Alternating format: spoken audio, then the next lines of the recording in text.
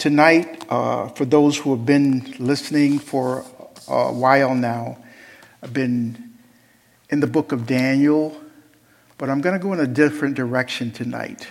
I'm going to go to John chapter 15, which most of us are familiar with, verses 1 through 17, if we can get that far. So we'll see how far we can take it, see what the Lord wants us to say here, what he wants us to hear.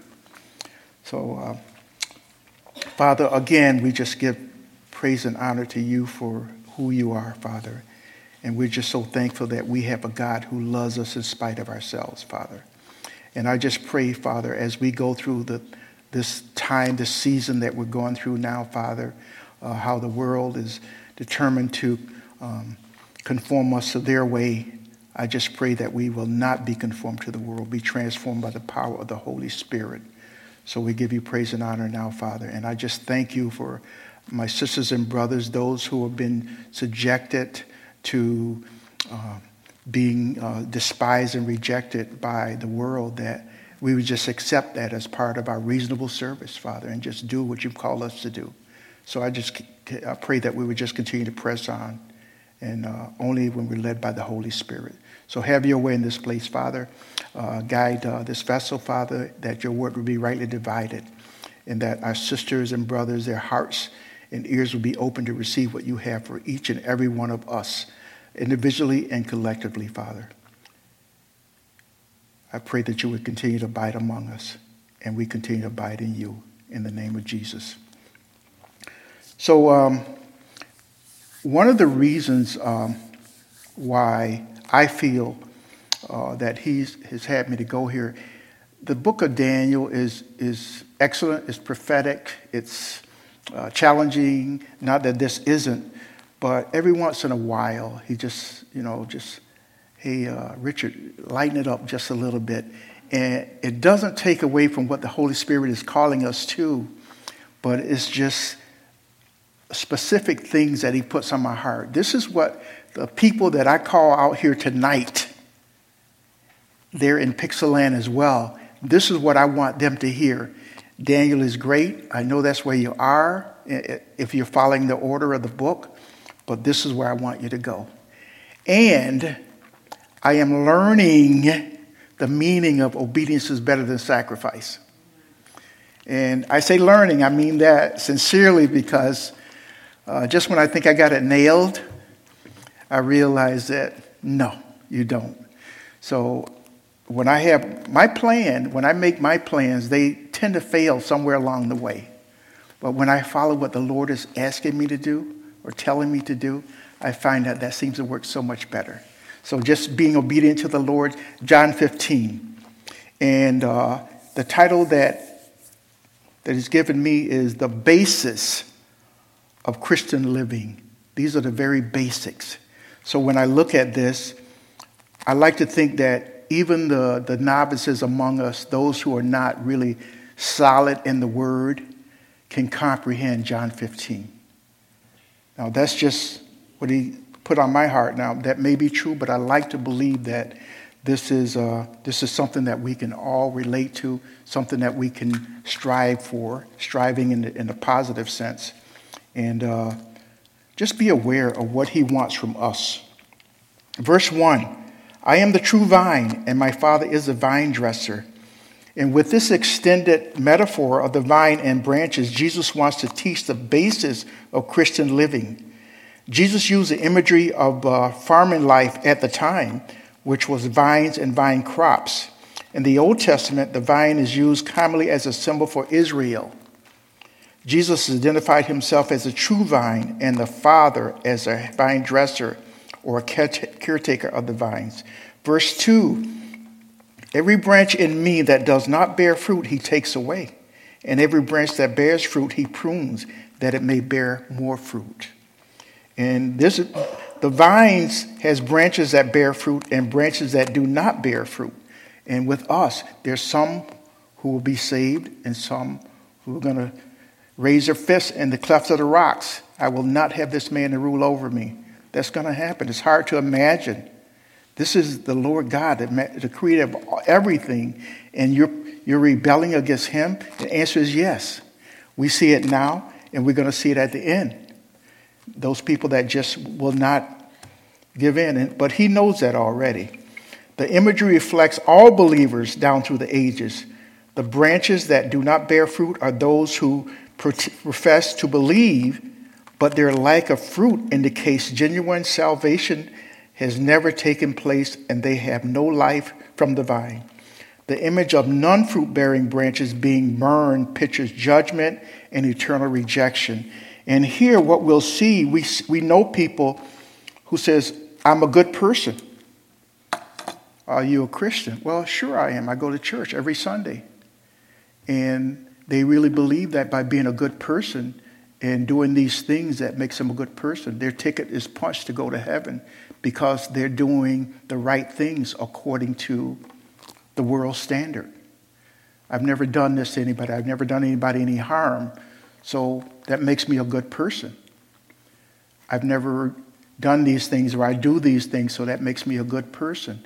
And the Word of God says there is none good, no, not one. And again, in order to even think that you are good or bad, that means you've got to compare yourself to something or someone. Otherwise, well, how do you know good from bad? And that's it. And again, this is why those among us who prescribe to live under the law, that's why they choose that. Because by living under the law, now I compare myself to you. I'm better than you because I don't drink, I don't smoke, I don't do all these sinful things. So that makes me better than you. So that's why we like the law. It gives us a measuring stick. But God doesn't look at it that way. He counts us based on his grace. How do you measure grace? You can't. We can't see it. We don't know. And you can't look at me and say, well, I have more grace than him, or I have more grace than her. We don't have the ability to do that. So we count on the fact that we are good. I compare myself to you. That makes me better or worse. And we have a tendency to always compare down. Very rarely do we compare ourselves up. So our standard is our Lord and Savior Jesus Christ. So we don't want to compare ourselves to him because we'll never measure up. So we're not going to compare ourselves if we don't measure up. Why would I compare myself to a measurement that I can't achieve? So I prefer to compare myself to a humankind. I got a better shot at being good compared to them than being to Jesus Christ. So there are going to be those believers who say this. And one of the things that we say is, we can't afford to be judges, but we can't afford to be fruit inspectors. So when you look at this person and they give you all these reasons why they're good, we're in no position to judge them, but we can look for the fruit of their lives. And there are some among us who their words sound scriptural, their words sound good, their words sound holy, but their lives speak otherwise. So what we do is we just continue to just, again, be about our Father's business. We can't save anybody. So we just continue to lean on Jesus for that and not compare ourselves to other people.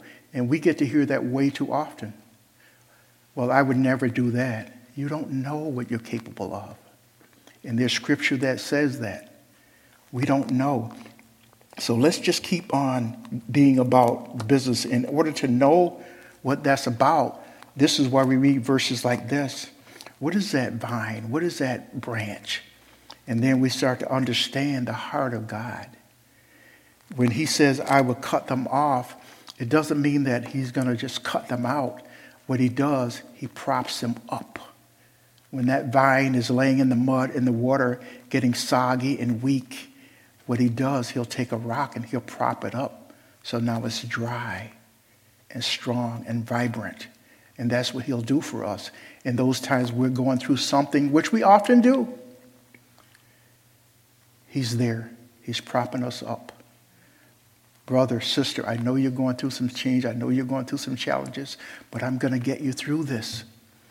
And sometimes it doesn't seem like he means that.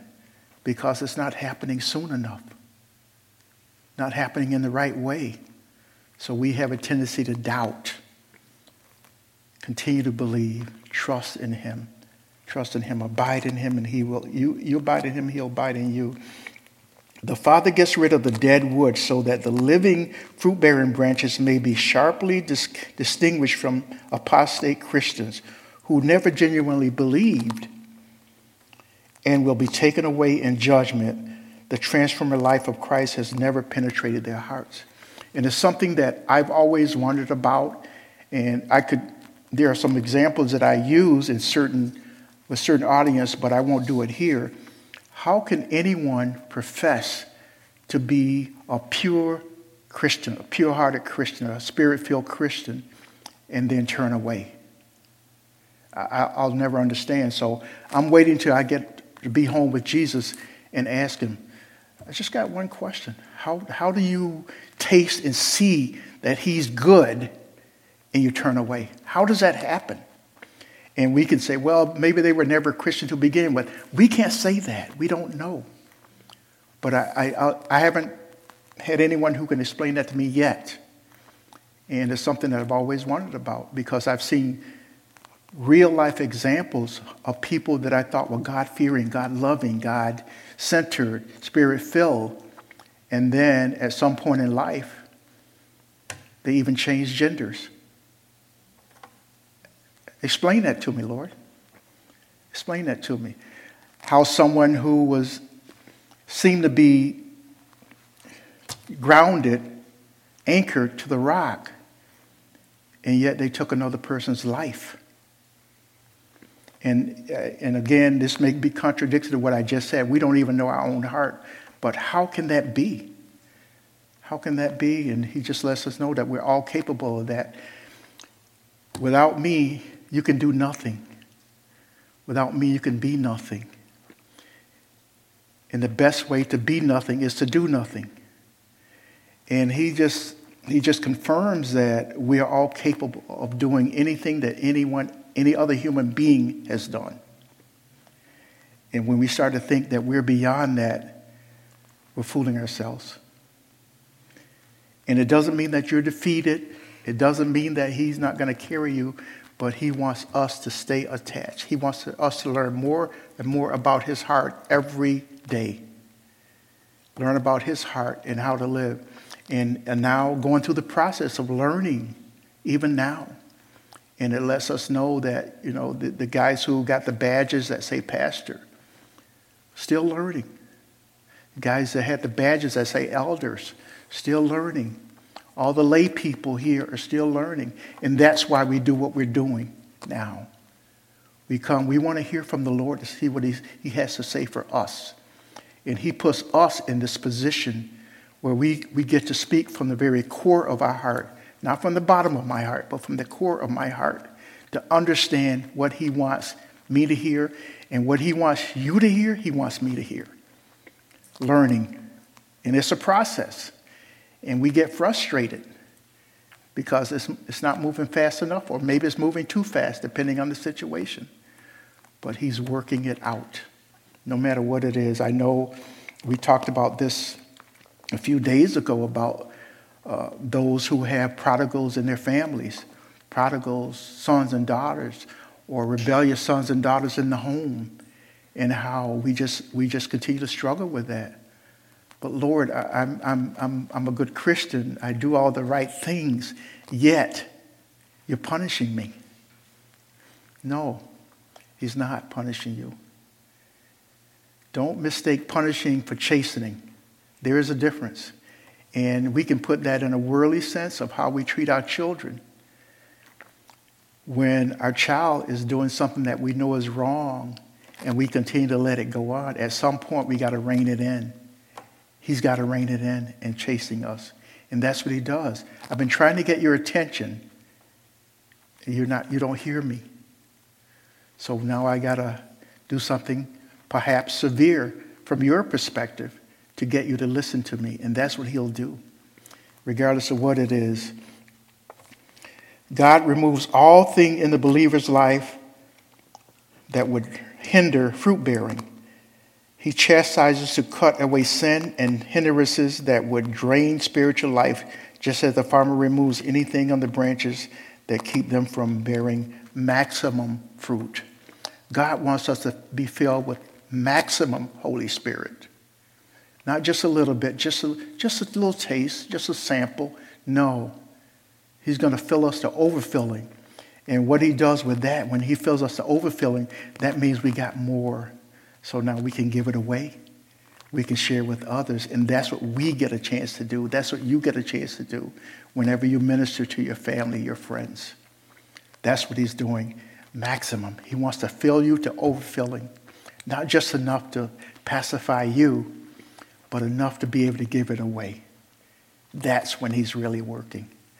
And again, the last time we got a chance to talk, it was about being bold with the gospel. Some of us are not bold with the gospel. There are some of us who don't open our Bibles outside of these walls. And that's not to, there's no, now and therefore no condemnation, but it's just that we have to be bold. When we have certain things that we like, there's people here who like flowers. There's people here who like cars. There's people here who like all sorts of things. And when this conversation comes up, it's hard to shut us down. Man, I could ramble people who like sports. You know, there are people who can ramble on and on and on about sports and cars and money and shoes and clothing and whatever else. But you bring up the name of Jesus and conversation is usually not so very long. I'll talk about it for a few minutes and then let's move on to something more interesting. What is more interesting than the Word of God? If anybody knows, come up afterwards and tell me, because I haven't found it yet. Nothing. And what he's asking us to do is just to trust him, just to be bold about at any time that we get to share. And I think about this coming off of the gatherings, the Thanksgivings and the Christmases and the New Year's and all that stuff, how we're around people. And I want to believe that anybody that's around you, with you, knows that you're a Christian. Can we all say that? Some of us may not be able to say that with a pure heart. Are you a Christian? What's your response to that? Do you say, I'm a good person? Do you say, yeah, I go to church? Do you say, yeah, I know the pastor? No, it doesn't count. It doesn't measure up. But it's just that we need to be able to profess the Lord's name no matter what. And it's not easy all the time, because even though some of us are advanced in years, there's still some young ones among us, but we still want to fit in. And sometimes we never grow out of that. I want people to like me. I want people to accept me. But Lord, you don't really know what it's like to be despised and rejected. Oh, wait a minute. Nope, that's not true, is it? Oh, wait a minute. Yeah, he knows what it's like to be despised and rejected. And what we are subjected to pales by comparison. So just proclaim that name. Just feel it a compliment that they call you a Bible thumper. Be confident. Be proud of the fact that they call you a Jesus freak. It's a compliment, and we need to take it as such. You know, all you do is read your Bible, go to church and pray. That's it. Ho-hum. But we have to realize that this is such a joy. They experience happiness, but we experience joy. And there's a vast difference between the two. Because I can be happy by surrounding myself with the things I like. I like toys. Give me toys, more toys. I'm happy. But what happens is I stop owning those toys and those toys start owning me. Now it's not so great anymore. But the thing is that happiness is fleeting. But when he infuses or imputes that joy into us, it takes on a whole different meaning. This is with you everywhere you go, not determined by the environment, not determined by the circumstances, but just the fact that the Lord just wants to bless you. He wants to bless you. And there are some what we may consider downsides to that. Because I'm doing all the right things, yet I'm struggling. I don't understand that. Why would the Lord cause me to struggle? And this is one thing I got to share a few days ago. What we do is we make ourselves, or that person who's suffering by our standard, the center of the situation. The Lord may not be looking at it like that. The reason that brother is suffering, the reason that this stuff is going on in that city or that town is because I want you to pray for them. It's not about you. The reason that child is a prodigal is because I want to impact all the people around him or her. We never look at it like that. Oh, poor Johnny. I felt so sorry for him. But what that does, it causes us to go on our knees and pray for him. That son, that young son of ours, who's going through some mental issues right now, he causes us to pray for him. That young daughter who's going through some physical ailments right now, he's causing us to pray for them. So that person may not be the central figure. That person may not be the center of the controversy or what the Lord wants to do. He wants to impact everybody around them. It may not be necessarily just family, other people that are impacted by that. That's what he does. It's not just that focusing on that one who he called to be home. Okay, I've called this person to be home, but now I want you to go out and proclaim the gospel as a result of that. Because now you have sensed mortality. You have sensed what it's like to lose someone that you love. So I want you to go out. So it really wasn't about the person that passed away. It really wasn't about that prodigal, that rebellious child. It's about all that are in the perimeter of that. That's what he does. So when he's doing that, Lord, what would you have me to do? That's what we need to ask. Because you always play a part. You always get an opportunity to minister to someone. And when you see that, when you hear that, take action. Lord, what would you have me to do? And he will speak to you. I know there's some who say, well, the Lord has never spoken to me. That may be true, maybe not. Now, there are people who talk to you. When we were younger, many, many years ago, the Lord said, I need you to come to me. Well, I still got plenty of time. I'm going to have fun, and I'll check you out later. I'll get back to you. And some of us, he gave us that period of time to do that, to change. Some of us, he did not. We all old enough where we had high school friends, college friends who didn't live a very long life. And it didn't mean that they were living off the wall. It just meant that what the Lord had for them was for a shorter period of time. And he gave us these opportunities to go through this, and now he's working it out. He's working it out. And he will continue to work it out as long as we're here. So when you say, I don't know why I'm here, ask the Lord, why am I here? What would you have me to do? What is my ministry? And make sure that you're hearing from him, because there are other voices that want to penetrate your ear gates and your eye gates and say, this is what you should do. And just getting a chance to talk to someone last night who is getting discouraged by their church. But the person went there because it was an entertaining church. 17-piece band. I was like going to a concert every week. And now this person is growing in the Lord, and they realize that, wait a minute, this doesn't do it anymore. What's the Lord calling me to? And just to encourage them, just prayed with them, and just make sure you seek him, and avoid giving advice if that's what the Holy Spirit says. Let them decide for themselves. and let them hear from the Lord for themselves. Well, I think you should, if I were you, no, that should never be said.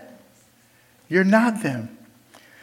So anyway, this person is really, really struggling because now entertainment isn't cutting it anymore.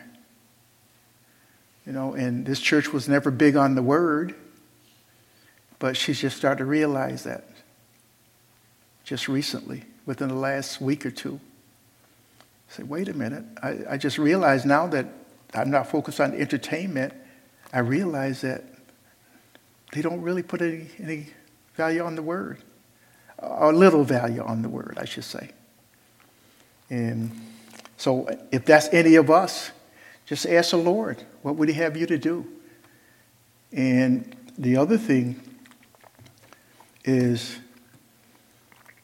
when he's calling you, you have to make that decision for yourself. There are some people who are very assertive, forceful. They want you to believe what they believe. Be careful with that. That can be very dangerous. People like that are called lemmings. They just follow along blindly because of this person. And sometimes they're afraid to go against that person's feelings or ideas or thoughts. Let's not be that way. Let's depend on Christ and Christ alone. Verse 3, you are already clean because of the word I've spoken to you. Abide in me and I in you, as a branch cannot bear fruit of itself unless it abides in the vine. Neither can you unless you abide in me. The word abide in this context means to remain or stay around. The remaining is evidence that has taken place and not vice versa. The fruit of evidence of salvation is continuance in service to him, God, and in his teaching. The abiding believer is the only legitimate believer. Abiding and believing actually addressing the same issue of genuine salvation. Genuine salvation. Not some made-up thing, not just a feeling, not just emotions, but genuine. That's what this person is going through now because they went to a church because it exercised their emotions. I refer to that as spiritual pep rally. And that's all it was. That's all it is. But you've got to get to that point yourself. Mom can't tell you. Dad can't tell you where to go, when to go. And there are so many of us who follow these things.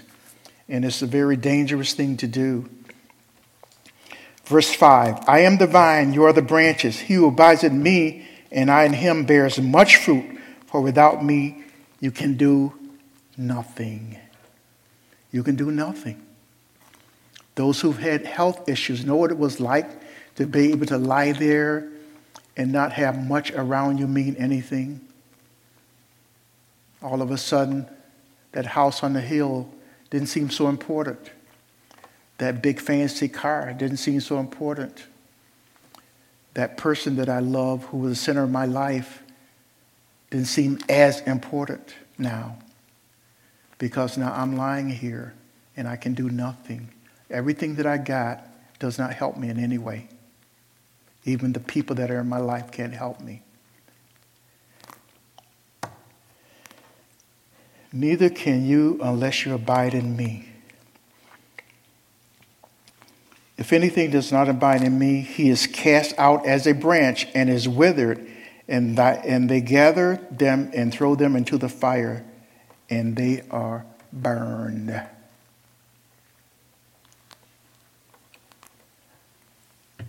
He's always working. Always working. And any time that we feel that we're being cast out, well, I think I've lost my salvation. Can that happen? Rhetorical question. Can that happen? Can you lose your salvation? And there are some who will say, absolutely. It happened to me. Really? How do you do that? Can you gain your salvation? Well, no, not really. So if you can't gain it, can you lose it?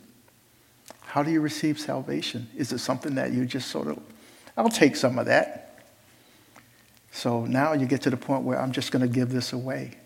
Doesn't happen like that. Doesn't work like that. Genuine salvation. If one another divided me, is cast out as a branch and withered. And this image here is one of destruction. It pictures a judgment awaiting all those who were never saved. The judgment awaiting those who were never saved. What does it mean to be saved? It means to accept Jesus Christ as your Lord and Savior. Not Lord or Savior. Is that all it takes? It just takes trust, faith. We are not a religious system. We are a faith-based system. And the reason I say that is because, are you religious? The answer is yes, you are. And there is no one that I know who's not religious. No one. Even the best of them, they are religious. But is there a difference between religion and faith? Absolutely. Absolutely. And if we want to get very definitive, religion is anything that I do on a regular basis. Anything. I religiously do these things every day.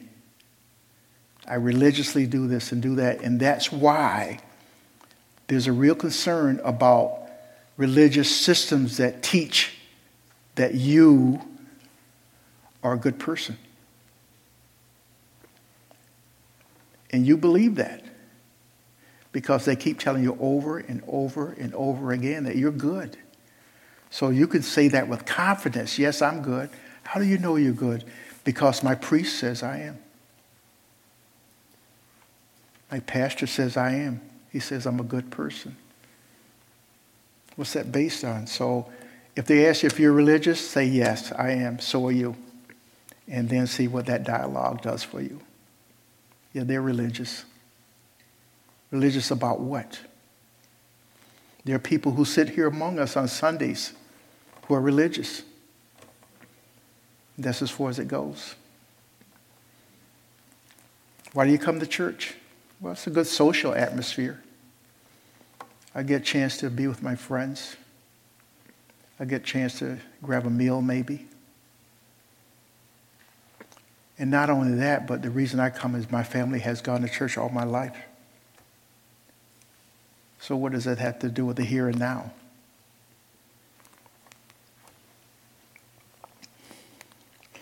Verse 7.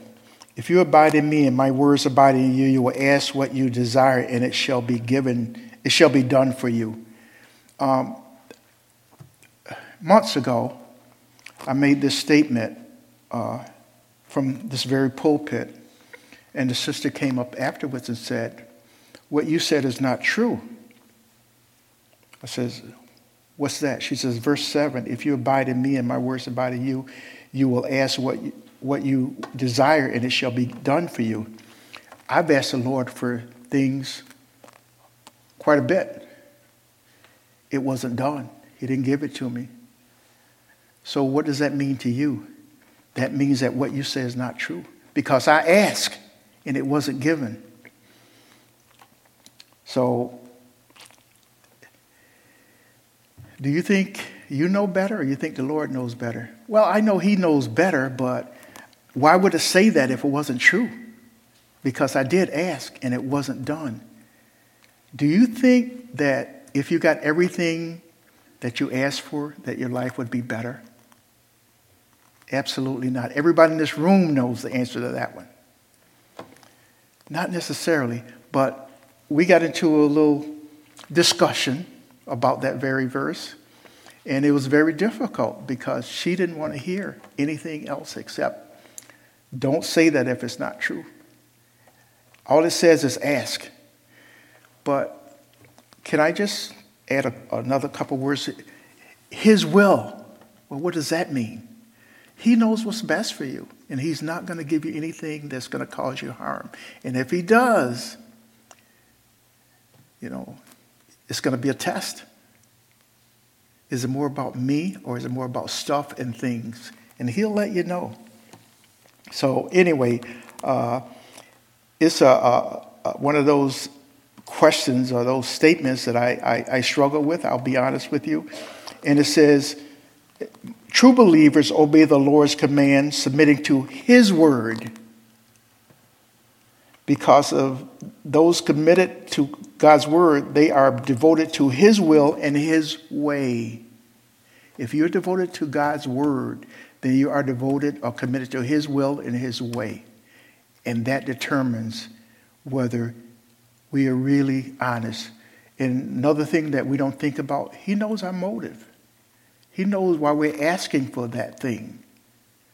I want a new car because my neighbor has a new car. That's not a good motive. I want a mansion because my neighbor has a big house. That's not a good motive. I want all these things because someone else has them. Have you read the commandments lately? There's something in there about coveting, covetousness. And that lends itself to that. So it has to be about his will and his way. And their prayers are fruitful, which puts God's glory on display as he answers. Those things put God's will on display as he answers, because he knows that I mentioned earlier about the things that we like. We want big and fast and shiny and new and all that stuff. And he knows our motive for that. Why? Because I want to impress my neighbors. I want to impress the guys at church. That's not his will. Impress them more by proclaiming the gospel. If you can do that. Let them know that you're in love with Jesus. And even more so, he's in love with you. That part's a given. But you're in love with him. So proclaim the gospel.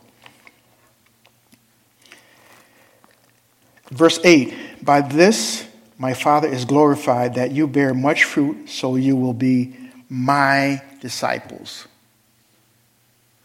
His disciple? What does that mean? His disciples are those who accept in mind and life teachings, hearts, views, practices, life, and death of Jesus the Christ. If you're a disciple, when you sign on that line, you sign up for teaching things of his heart, teaching things from his view, teaching things according to his practices, teaching things about life and death, and talk about his death and resurrection. Can you do all of that? The answer is yes, you can.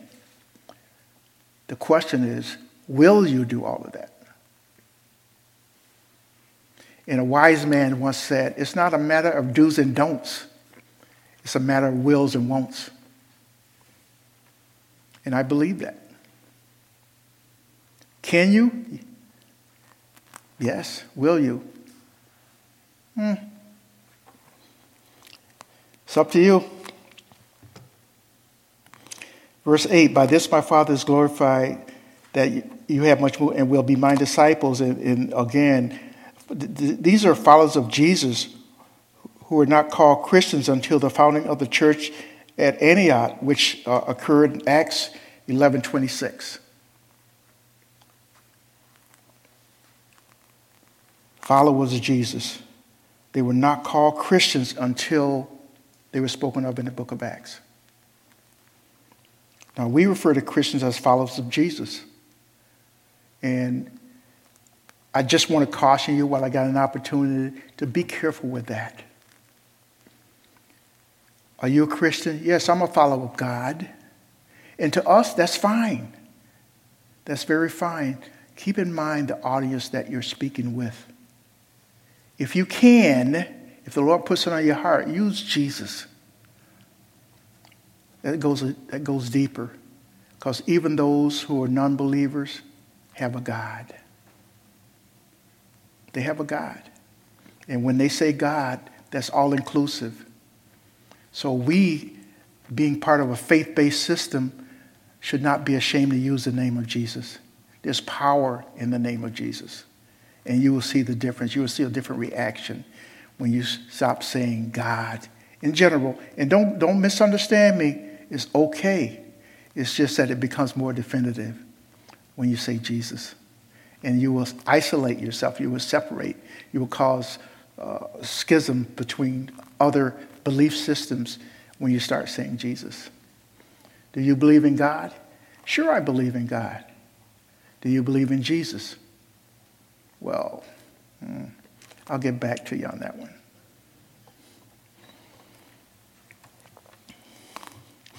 Verse 9, as the Father loved me, I also have loved you. Abide in my love. Abide in the love of Jesus. This is not emotional or mystical, but defined in verse 10 as obedience.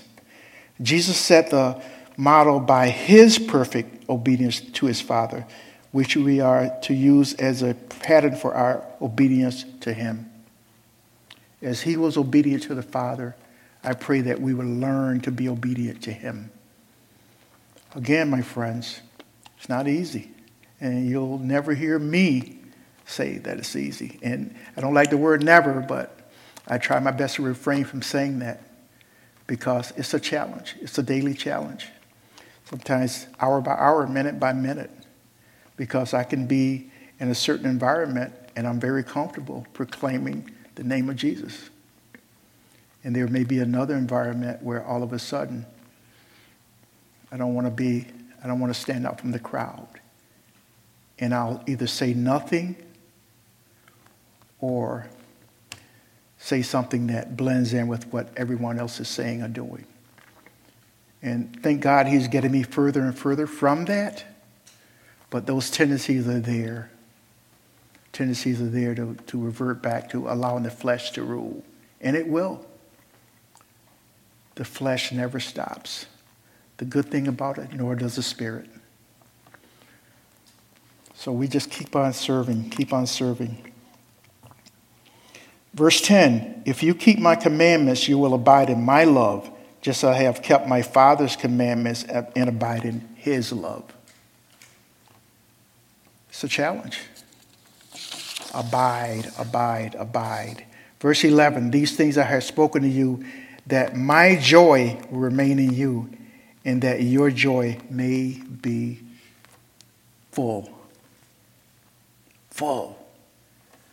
I would just impute all this Holy Spirit into you, all this joy into you, that you will be fruitful. And the way that I remember joy, personally, is from Sunday school. Joy, Joy. Jesus, others, you. That's the order.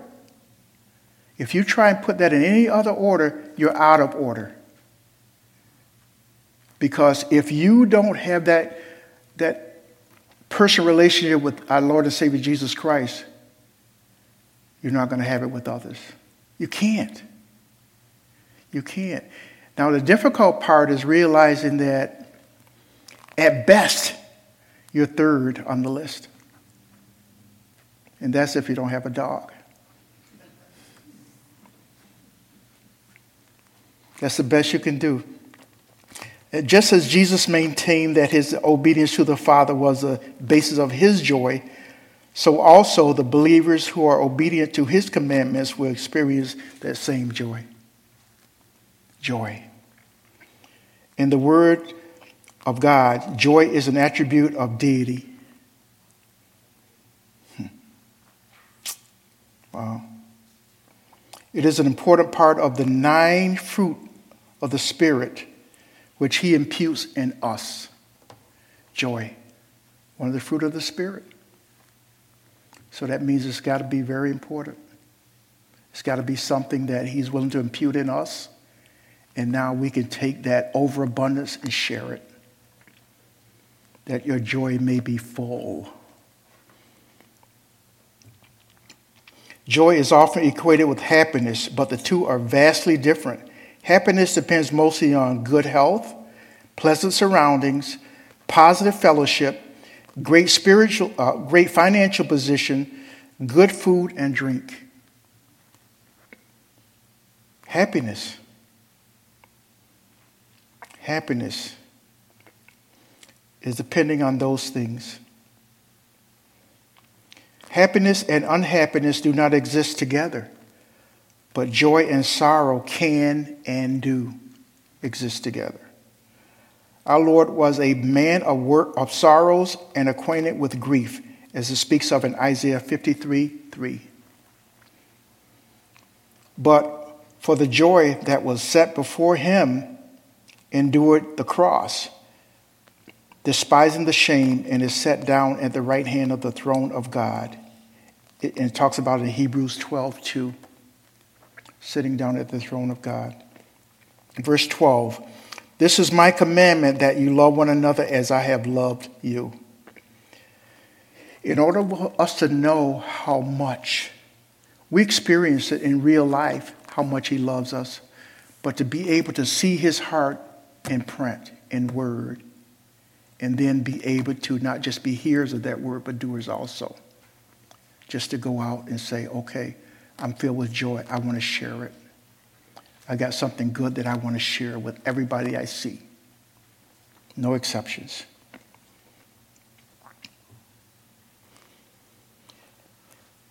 This is a greater love has no one in him that lay down one's life for his friends. This is a reference to the supreme evidence and expression of Jesus' love and his sacrificial death upon the cross.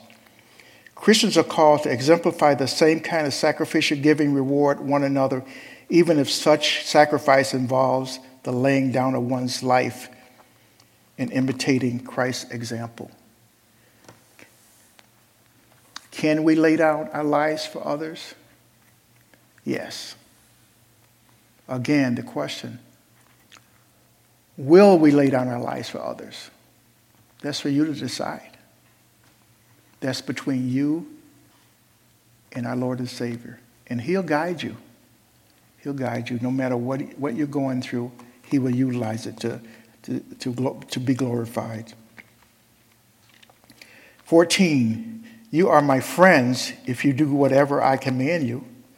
No longer do I call you servants, for a servant does not know what his master is doing. But I have called you friends, for all things that I heard from my Father I have made known to you. All things that I've heard from my Father I have made known to you. It's all here, my friends. Wherever you want to read, whenever you want to read, just allow it to penetrate your heart. Because that way we get to know his heart. And the idea is to be more like him. But brother, is it possible to be like him? It says be more like him. So there's growth. There's a process. And the desire of our heart is to be able to grow to be more like him. That should be the desire of our heart.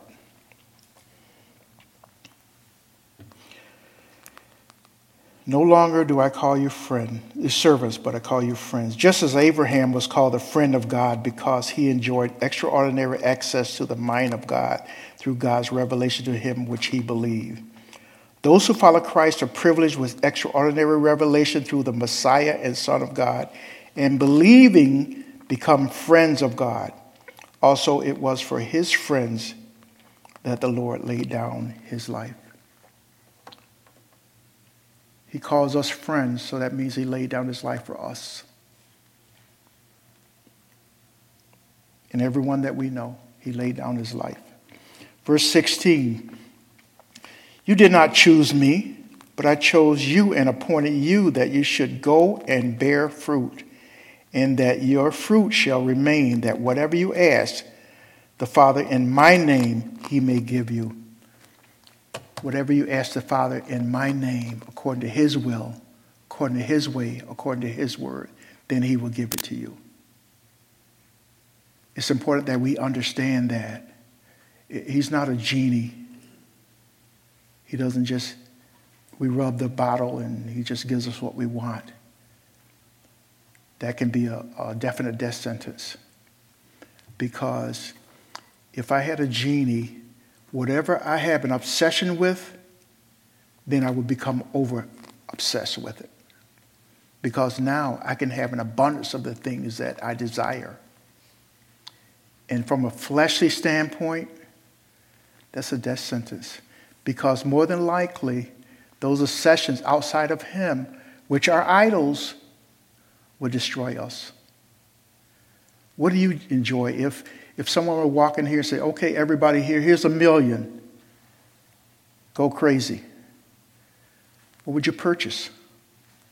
What would you do with that $1 million? I'm thinking that for most of us, the things that we have in our lives that are idols, that's what we would purchase. And that's what we would spend our lives doing or not doing, depending on what the case is. According to his will, his way, his word. Okay, just want to read these and one more verse and then we're going to close. God elected believers to salvation apart from any merit. You were elected to salvation not because of your good deeds, not because of how good you are, not because you did these things or didn't do these things. You were elected to salvation by his merit. One purpose of God's sovereign election is that the disciples who have been blessed with such revelation and understanding should produce spiritual fruit. The New Testament describes fruit as godly attitudes, righteous behavior, praise, and especially leading others to faith in Jesus as Messiah and Son of God. Is that what we're about? Are we leading others? Is it Jesus, others, and you? Is that the order in your life? Or is it me, mine, and mine? That's the fleshly attitude that a lot of us possess right now. There's a song that says, it's all about you, Jesus. But there's some who change the word, it's all about me, Jesus. Deadly. Last verse. Verse 17. These things I command you that you love one another. In these 17 verses, the word love or loved is mentioned 9 times. Our Lord, our Savior, is trying to get a message through. I remember years ago, many years ago, we were new here, and I just remember this one man who was came for 3-4 weeks in a row, three or four Sundays in a row. And then he says, well, I won't be back. I say, why is that? I say, the pastor repeats himself. I say, is that from just out of his top of his head, or is he reading it? Well, he's reading it. Why does he have to repeat it? What'd you hear that he repeated? Well, I can't remember now, but okay, there you go. There's your answer, buddy. And I'll never forget it. That was his reason for leaving at least this church. And I was thinking to myself, where would he go if they're reading the word that he's not going to repeat it? And I was thinking back in Daniel months ago, where it talked about the word hope. The word hopes in the Bible appears 126 times. And the word hopeless appears 9 times. And Jesus never said, use the word hopeless. And that just serves as an example for me, like no matter what you're going through, my friends, no matter what's going on with the children, those who are struggling right now, no matter what's going on with that son or that daughter, or that mom or that dad or that sister or brother, there's always hope. Continue to pray for them. Continue to pray for others. And if there's an opportunity to pray for anyone, pray for someone. If there's an opportunity to pray with someone, pray with them. Well, I'm pretty busy now. I got things to do, so I'll pray for you tomorrow. If he wanted you to pray for that person tomorrow, he would have told you tomorrow. He told you today. He told you tonight. So pray for us. We all need it. In the last note, we, with the badge, we're not immune. We need your prayer even more And a lot of people, when I say that, they laugh. Oh, come on, you guys are locked. No, we're not. No, we're not. Just like you, we're wrapped in flesh.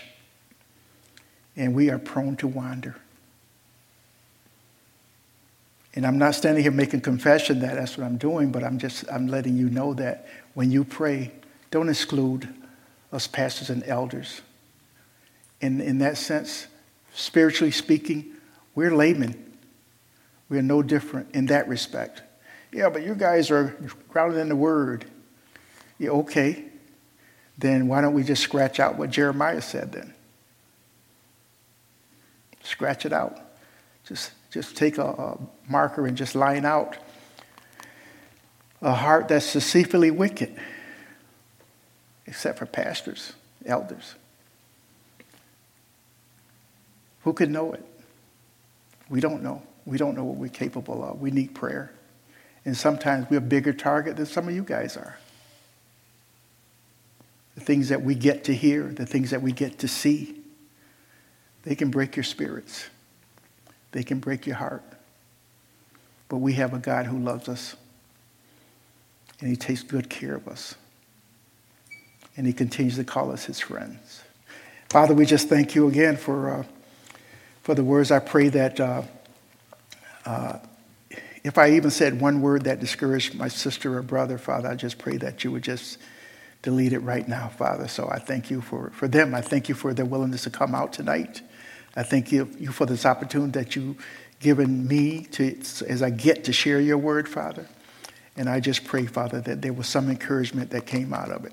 I know there was for me personally, and I just pray that my sisters and brothers would just meditate on these things, Father, that were said tonight, and that they would know that it wasn't me pointing finger at them, but it was the fingers that are pointing back at me, Father, saying, I need this even more so.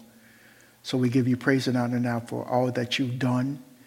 We look forward with anticipation of what you're going to do, knowing that in days future, until you come back, that there's work to be done.